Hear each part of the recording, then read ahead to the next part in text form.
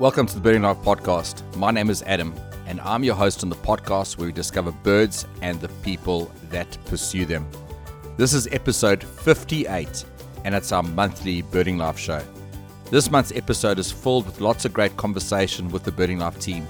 We chat about atlasing, winter birding, have some interesting debates about the Canon PowerShot Zoom, talk about some new books on the market, and a whole lot more. As always, the Birding Life is proud to be associated with Swarovski Optik, one of the world's leading producers of binoculars, monoculars, and spotting scopes, as well as the Birdlasser birdlogging app, Spot, Plot, Play a Part. Download and install the app to play your part in social conservation. The Birding Life is a lot more than just a podcast. It's a multi-platform resource to connect birders with each other, amazing locations, the best resources, and obviously where to find amazing birds. Be sure to check out our website, www.thebirdinglife.com, our YouTube channel, our youth podcast, and our various social media platforms. Later on in the episode, we'll get an update from the Widows family on their big year around South Africa that they are doing as a family. So, without further ado, it's time for the May edition of the Birding Life show. So this is the monthly Birding Life show, and it's proudly sponsored by Outliers Coffee Roasters, coffee with a cause. Every bag of Outliers coffee you purchase, a contribution is made to a cause. Simply by enjoying South Africa's best coffee, you get to make a difference in the world of conservation. So I want to welcome Tyron and Kelvin to the show. Chris can't join us tonight, so I hope you guys are doing well. Hey, thanks, Adam. Good to be back. Yeah, likewise. So I think this has been a bit of a slow month of birding for each of us. I know for myself, I've been working really hard. So how has it been for you guys? Slow is even just the word. I know that last time I told you that I got back into full-time work, and that's really dominated my life. We're expecting the pitter-patter of little feet in a couple months, so that's also been an occupation of mine and my wife. So yeah, birding has taken a serious backseat. Sort of more things just around birding in terms of what we've been doing on YouTube, and that sort of thing has been taking a bit of time. But yeah, obviously keen to get out there as soon as I can. And yourself, Tyron? Yeah, I've mainly been doing local birding. Haven't discovered anything amazing, but yeah, I've gone to a few different places and had some nice experiences in that. And like every morning, I do a bit of local birding in Toti and that for about an hour or so.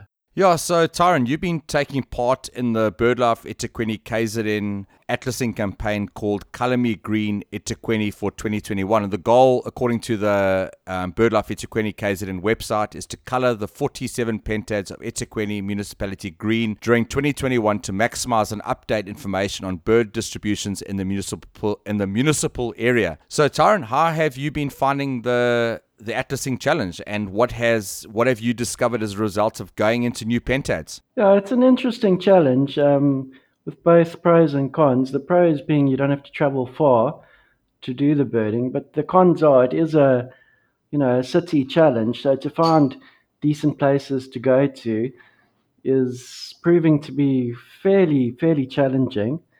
But I have managed to go to a few reserves I've never been to. I've lived in Durban my whole life, and the other day I went to Paradise Valley for the very first time ever, which might sound strange to some people. And I think I picked the absolutely worst day because it was a public holiday and everyone seemed to be there. So I just ventured off. It's a great bra venue, that. Yeah. Oh, everyone was having picnics and it was like really crowded and everyone is walking to the waterfall. So I just picked a dark path off the main path and went venturing by myself, and actually had a good sighting of a little sparrowhawk, which is a bird I don't often see.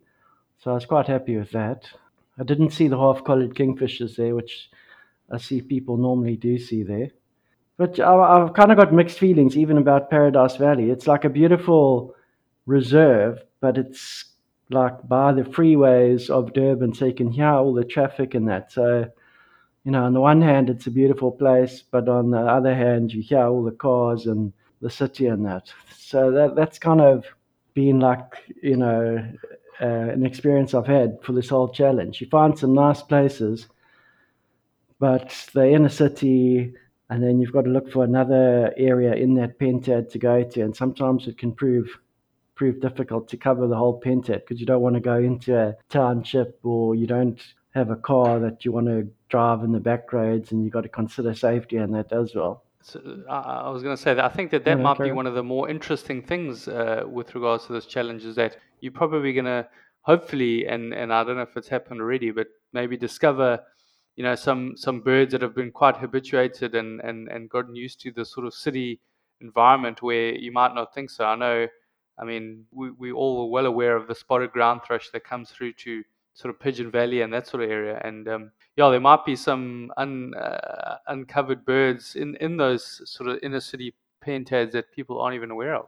No, I'm sure there are. It's just the challenge to find them. I think Adam's actually more adventurous than I am, obviously, with going to different places and outlying areas and that. I stick to the kind of well-established reserves. Adam will go on the back roads where nobody's ever been. But I think it's interesting. I mean, obviously there's certain rules for the actual competition. I know the main aim is to colour all the pentads green. But in terms of if you wanted to, say, win the competition, you only actually have to do a minimum of 10 different pentads. And then it's the person who submits the most Atlas cards for the year. So I've actually already done the minimum of 10 pentads. So if I wanted to, I could just do my home pentad until I'm blue in the face. I mean, obviously I won't do that, but I will still obviously mainly do the areas around Toti and Winkelspruit and that. But there are some places I still want to venture out further and explore that I haven't yet. I think this is where the challenge comes in between the competitive birding versus the conservation side of things, because I know Nicolette Forbes, when they put this competition together, it was really the big win for this would be that all the pentads are green and that people are going into these pentads and atlasing them properly. But, for somebody who, let's say, wants to win a competition, it's quite easy to kind of rack up a whole lot of pentads in the year and maybe have a decent bird list, but you actually haven't atlas those pentads as well as you could. I mean, I know, Tyron, you were saying unless you go to a far-flung destination, when you bird local, you tend to go into a pentad and you'll bird that pentad for 5 days. You'll go and you'll try and cover as many different corners as you can. And I think that is, as I think it's an amazing competition. It's an amazing initiative, but I think this is where there's always that challenge between the competitive side versus the, doing things properly as they should be done in terms of atlasing protocols. Yeah, no, that's right. The only thing is if there was more people doing that, I think it would even it out.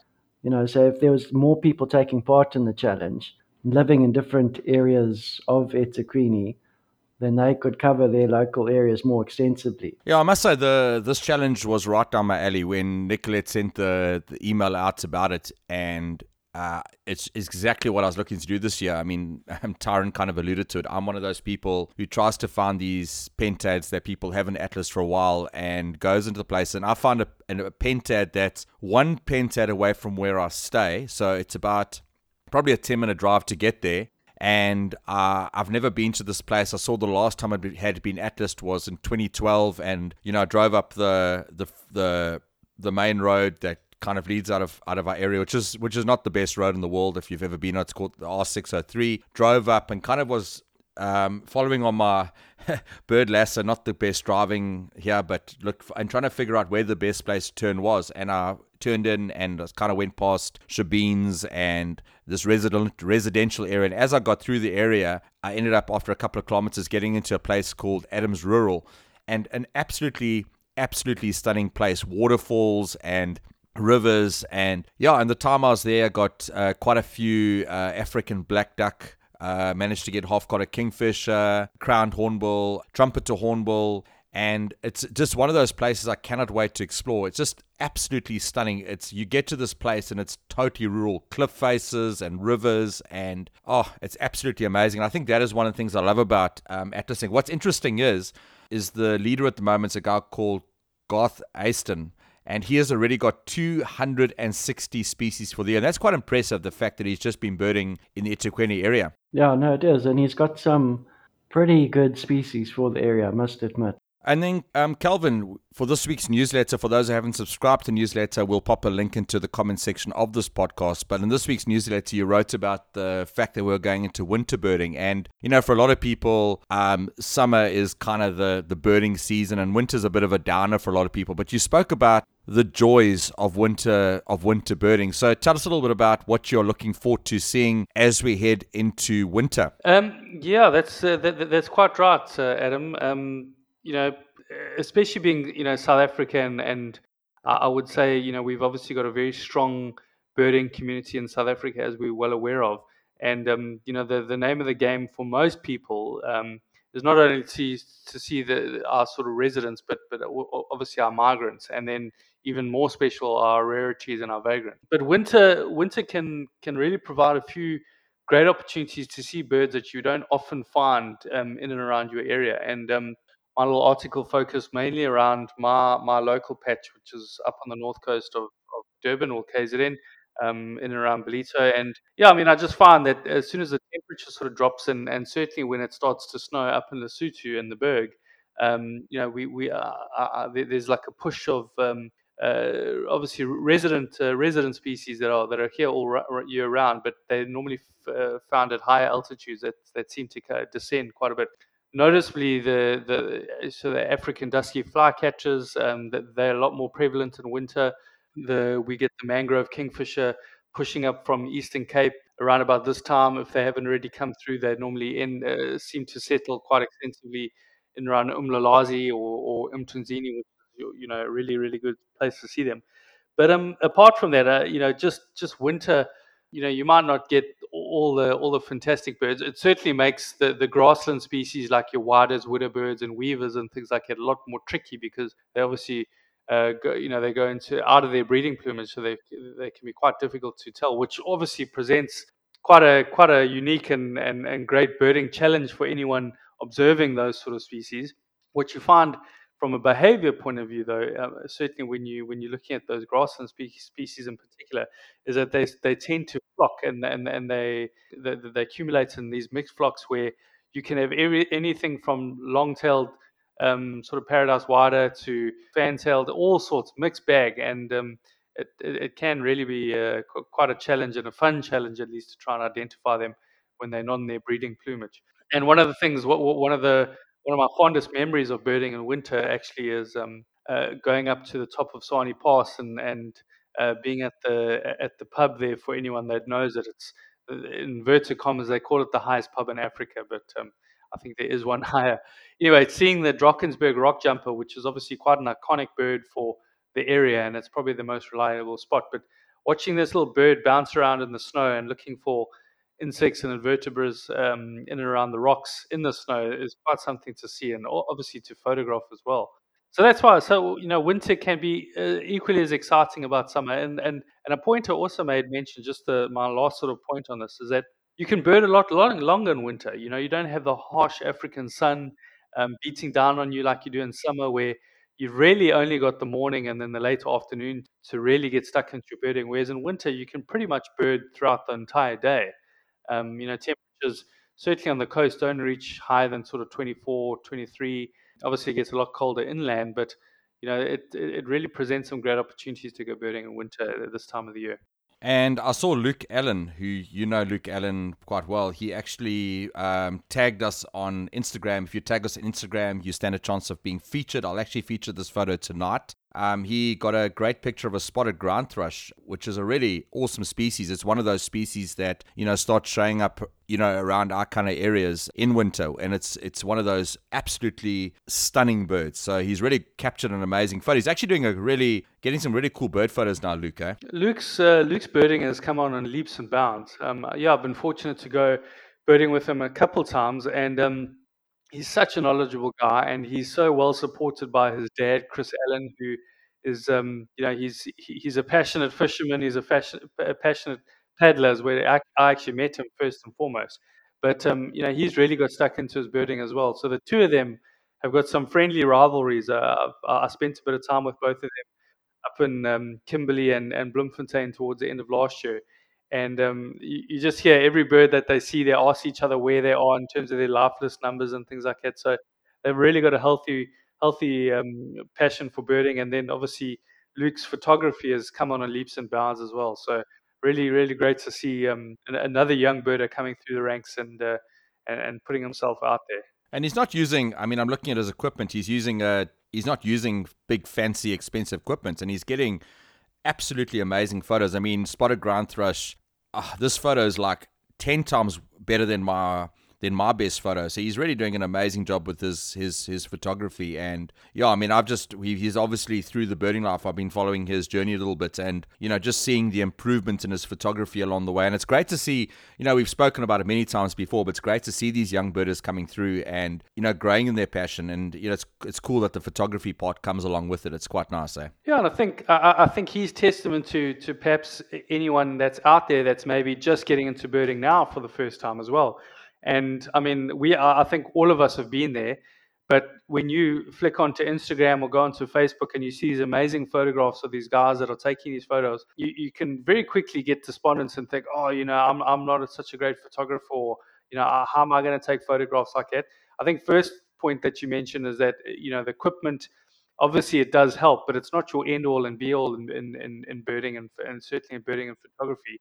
To understand your equipment and to understand how light works is really the most fundamental thing about photography. And then the next thing is just take lots of photographs. Ask your peers, ask anyone that's around you. How can I improve? What could I have done differently? How could I have composed this picture differently? Get in that constant feedback. Although some of it might not sit so well. You might be a little bit hurt if you think that you've got sort of a 10 out of 10 shot and someone critiques it in some way. But we're all learning, and really.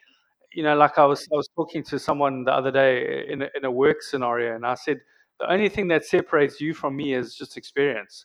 And, the more experience you can get and the more photographs you can take in this case, the better you'll get. It's just, and that's the beauty of digital photography, is that you don't have to worry about developing film and going through reams and reams of film. We can take thousands and thousands of digital photographs, or files, if you want to call them that, until such time as you become the Tyrondells and the Richard Flacks of the world.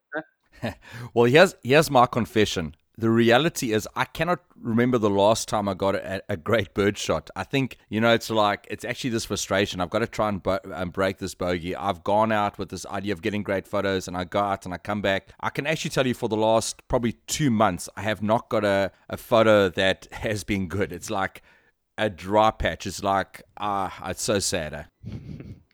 Yeah, it does happen like that sometimes, I guess. I think for the last 2 months I've been out birding, and I come back and I've got like 5 good butterfly pictures and 0 good bird photos. That's my story the last 2 months. I think, Tyron, that's part of the reason you started taking photos of butterflies, because your bird photos were not getting great. You thought maybe you'll get the butterflies. They just sit still for longer. But butterflies are, exactly, they're easier to photograph, and there are more of them, they're closer to you. We'll go back to the Birding Life show in a moment, but as promised, we're going to get a quick update from the Widders family, who are doing a big year around South Africa as a family. So without further ado, let's hear from Craig and Christine. Hey everyone, how's it going? Hope you're keeping well. We're coming to you live from the banks of the mighty Orange River. Christine and I are actually doing this in the tent because it's a bit windy outside, and the kids have fallen asleep in the car, so they're outside. So it's been an insane month since we started. It's been incredible. So we started again on the 7th of April. We started up again, and we started in Mtunzini, and that was amazing. Yeah, that was incredible. We went and stayed at Ngoye Lodge, and we actually went with Explozini on a kayak trip along the Umlalazi River to find the mangrove kingfisher, and what an experience it was. It really was next level amazing, and we had 3 mangrove kingfishers flying over us and just posing for photos. It was just super, super special. Yeah, that was wonderful. And then Southern Banded Snake Eagle as well was another cracker which we got down there. Very, very, very special to see that extremely rare bird. And then we made quite a long trip up from there to Hoedspruit, where we stayed up in Pridelands Conservancy there with the Painted Dog TV team. Was wonderful. 4 days there, and we did some birding, which was great, and also just got a wonderful opportunity with the kids just to see some amazing things. We did a lion procedure, which the kids got to join on and see that up close was wonderful. And yeah, just to be camping in that little conservancy was fantastic. Yeah, and also just we had such a cool southern white-faced owl hunt. There were about 8 of us on 2 safari vehicles, driving around, listening to the call and trying to find it. And we were actually intercepted by a leopard kill. So what an incredible birding experience, let me tell you. Yeah, that was fantastic. And then from there, we went through to Bloberg Nature Reserve, which was a stunning, stunning place. Very minimal in terms of the campsite, but awesome. And there, yeah, our main target there was 3-banded Corsa, which we got 4 of them, which was just stunning. And yeah, amazing to get that bird early on in the year, which was wonderful for us. And then we went up through, met up with the Engelbrecht family, and Daniel Engelbrecht went birding with them on the Limpopo River, right opposite the Botswana, the Tule block of Botswana. Yeah. So yeah, we went up there looking for Pearl's fishing owl. We unfortunately didn't find Pearl's, but we connected with Boulder Chat, which is an impossible bird for us for our South African year. So really super stoked with the Boulder Chat. Yeah, it was a very special experience just getting to see it. And the whole lead up and the search for it and hearing it calling, it was just, incredibly emotional experience for us. Yeah, I know, it was fantastic. And then from there we worked our way down through Marakele into Witstrand Nature Reserve. We spent 3 nights there, which was awesome, beautifully productive for us. Obviously now getting into the Northern Cape. First time actually been in the Northern Cape proper this year, so starting to connect with those birds. Dusky sunbird. What else did we get? The Namakwa. The sandgrass. Yeah, we got our brew finally. Yeah, finally got our brew. And then we went and spent the day yesterday in Akrabis and managed to get double-banded Corsa there.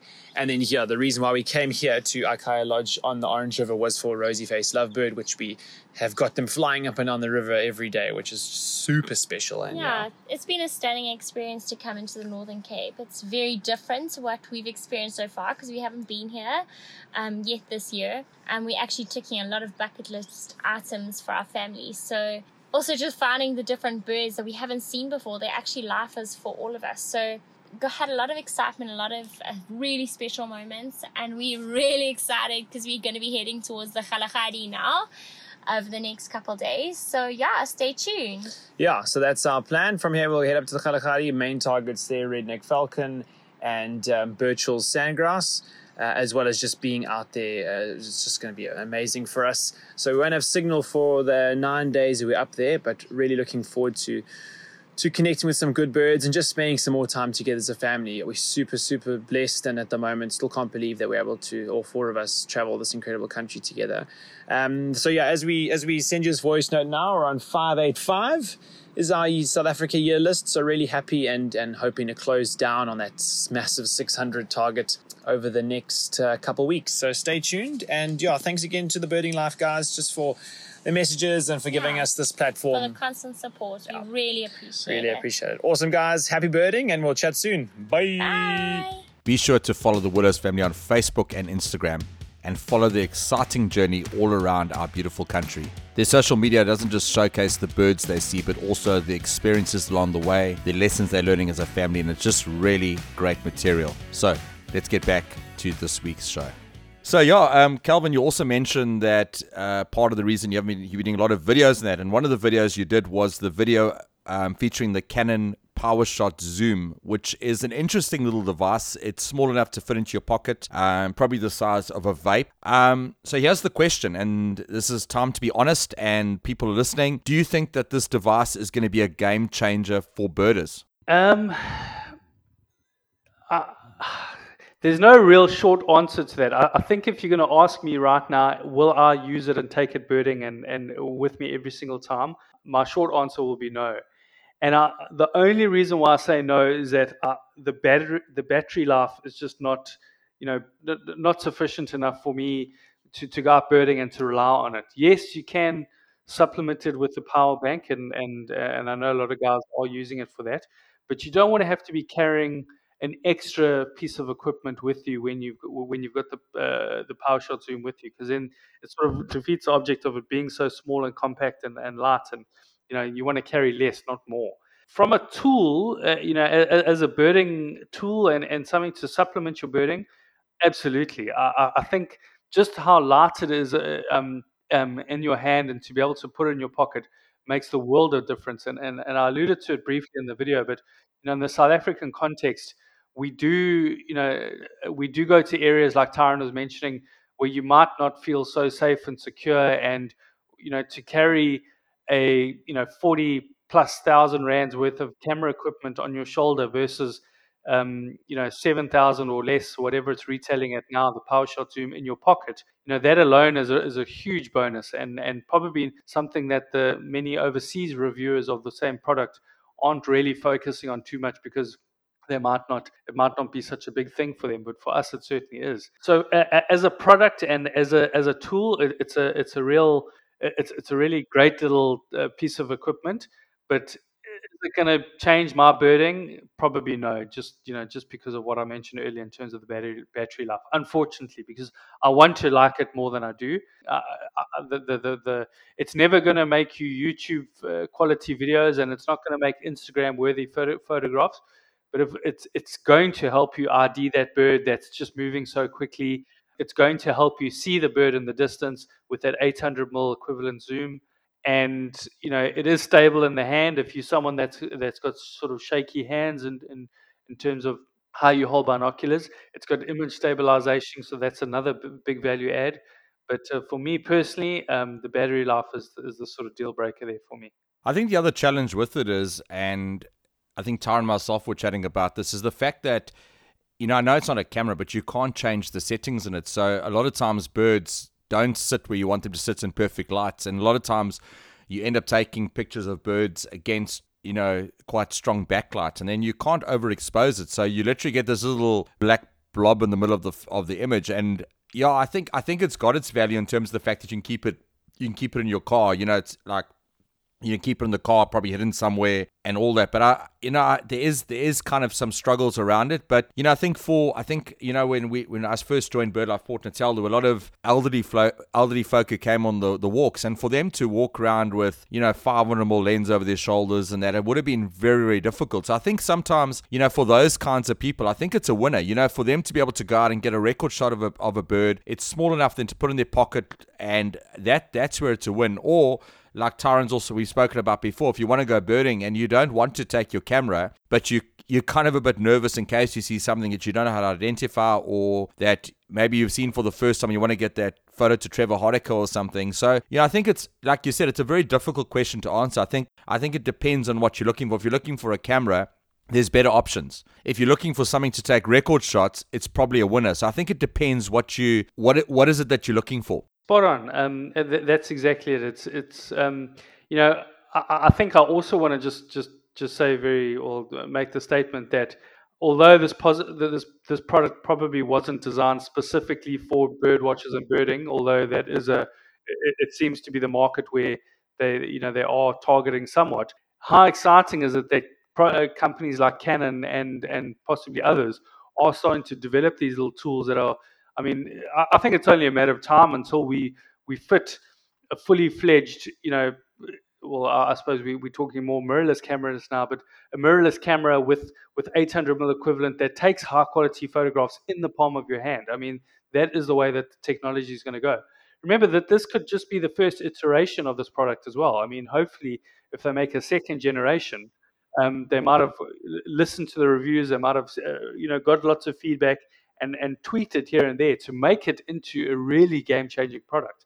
So it's not that it might not be the right tool for us right now, but who knows, in the next year or two, if they launch a second edition, it could very well replace a lot of those big bulky cameras that we have on our shoulders. Well, here's an interesting comment. A guy sent us a message, a guy by the name of Francis Hackett sent us a message on our inbox, and he asked us the question. He said the new Samsung Galaxy S21 has this crazy zoom, and he's actually asking us, he's saying, is it better to get the PowerShot zoom, or what about the cell phone? I haven't, if anyone from Samsung's listening and wants to give us one to try out, but it's amazing that, one thing as you're speaking, which is mind-blowing, is that you can literally, with the technology that we are right now, it might not be everywhere where we think it should be, but you can fit an 800mm lens in your pocket, and that's insane. Yeah, I mean, obviously it's an electronic zoom and that sort of thing, so it is slightly distorted, and that's exactly the same principle with that S21 Ultra, where you get 100 times zoom equivalent on that little lens. That would really be quite an interesting comparison. Obviously, if there is anyone listening, like you said, of Samsung or anyone that has a S21 Ultra that we could give, put them side by side, that would really be awesome. And I'm yet to see a video like that on YouTube as well. So I think it would really be a great comparison. But yeah, I think that the way the speed at which technology is moving, and don't forget one of the value adds with that product at the moment is that I think for the first 100 purchases of the Canon PowerShot Zoom Bird Pro, you're going to get a 1 year's free subscription to the app. And a little birdie in inverted commas told me that there could be some clever technology that where if you take a photograph on the Canon PowerShot Zoom, you can immediately sync that photograph or that image to your cell phone, and Bird Pro app and possibly others will be able to identify that bird for you. So for newer birders or lazier birders, depending on which way you look at it, that could really be a huge value add for them. And we've seen similar type products from some of the best manufacturers in the world try and do something similar. So I'm not sure what the uptake has been in the market from that, but if you ask me, the more this sort of the more we use these sort of computer vision and clever data analysis and data techniques to identify birds, the better. And I know Swarovski have got the DG out, which is a similar kind of concept. But, when you compare the two, the pricing of the two, there's a big difference in price. So what are your thoughts, Tyron? I mean, you've been quiet, probably drank almost all of your beer while you've been waiting for us. What are your thoughts on it? Honestly, I think we're being polite. I think they, at the moment, just gimmicks, to be honest. I don't see how they can compete with bridge cameras. If you're worried about the bulk, I think a bridge camera far outshines these things. You can't even change the settings or the exposure compensation or anything like that. That's my personal opinion. I don't see any market for it. I would actually love to find someone who's actually bought one of these things. Because I don't know anyone who's bought one. I don't know anyone who wants one. I don't see any market for it at all.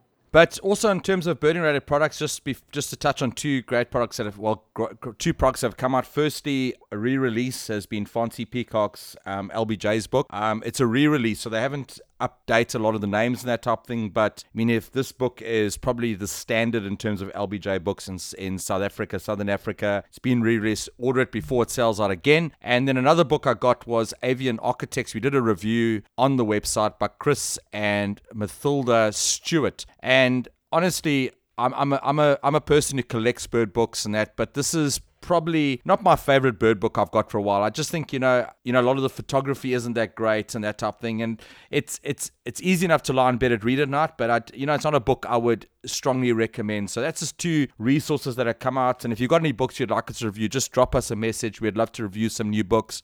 But just on a last note, we're really excited that Voneen Kerr-Wilson and Lynette Bossoff have joined the team as birding directory agents. So we've got the Birding Life birding directory, which is there for accommodation as well as guides that target the birding industry. And I'm really excited to see how they'll help us grow this part of the brand. Yeah, I think, Adam, as we've seen before, people that have signed up for our directory have really got value out of it, and are seeing bookings come through it, which is really what it's a win for everyone. And to have a presence on the south coast for Voneen, and I think Lynette, if I'm not mistaken, is down in the Eastern Cape. It would be great to get some great venues and lodges down on signed up from that sort of part of the world, and to put the Eastern Cape on the birding map. I see that Daniel Dankwert from Rock Jump has just done is due to do a video with the conservation conversations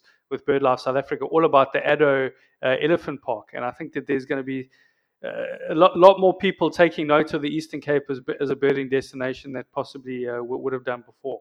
Oh, well, she's from the Western Cape, but I think she's going to be targeting the Eastern Cape in her the people she's going to be approaching. But, just as you said, we really are passionate about the directory. We've had to work on it a bit and just figure out a couple of things. But, like Calvin used rightly said, for us, the win is not getting people to sign up and to pay their yearly subscription. The win for us is when people actually get bookings and get people staying at the accommodation. And I really, for anyone listening that maybe has some sort of has accommodation or that kind of thing, birding being one of the fastest growing hobbies in the world, you're actually missing a significant part of the market by not marketing yourself for birders. Okay, guys, so it's been good to chat tonight. It's a little bit of a shorter show. Normally we gab quite a bit when we're in person, and Tyron drinks a lot more wine, so he's been quite well behaved tonight. But it's been a lot of fun as always. Beer today.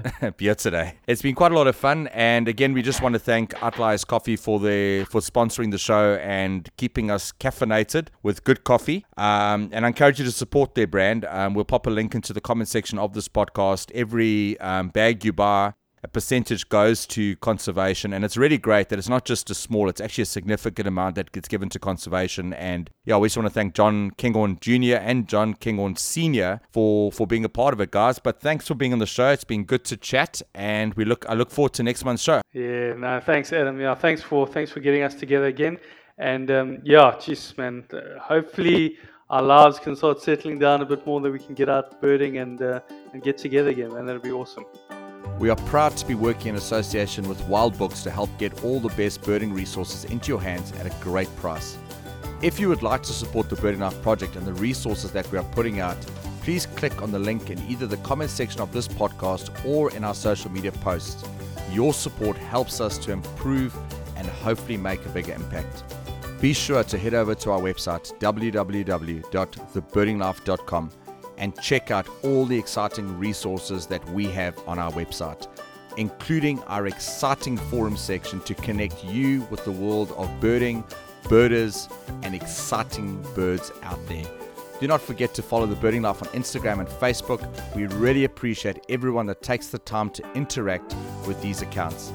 Be sure to check out Birdlasser and download the app on either iOS or Android, and keep a life list while playing your part in social conservation, as well as Swarovski Optic, one of the world's leading producers of binoculars, and spotting scopes. So until next time, be blessed and happy birding.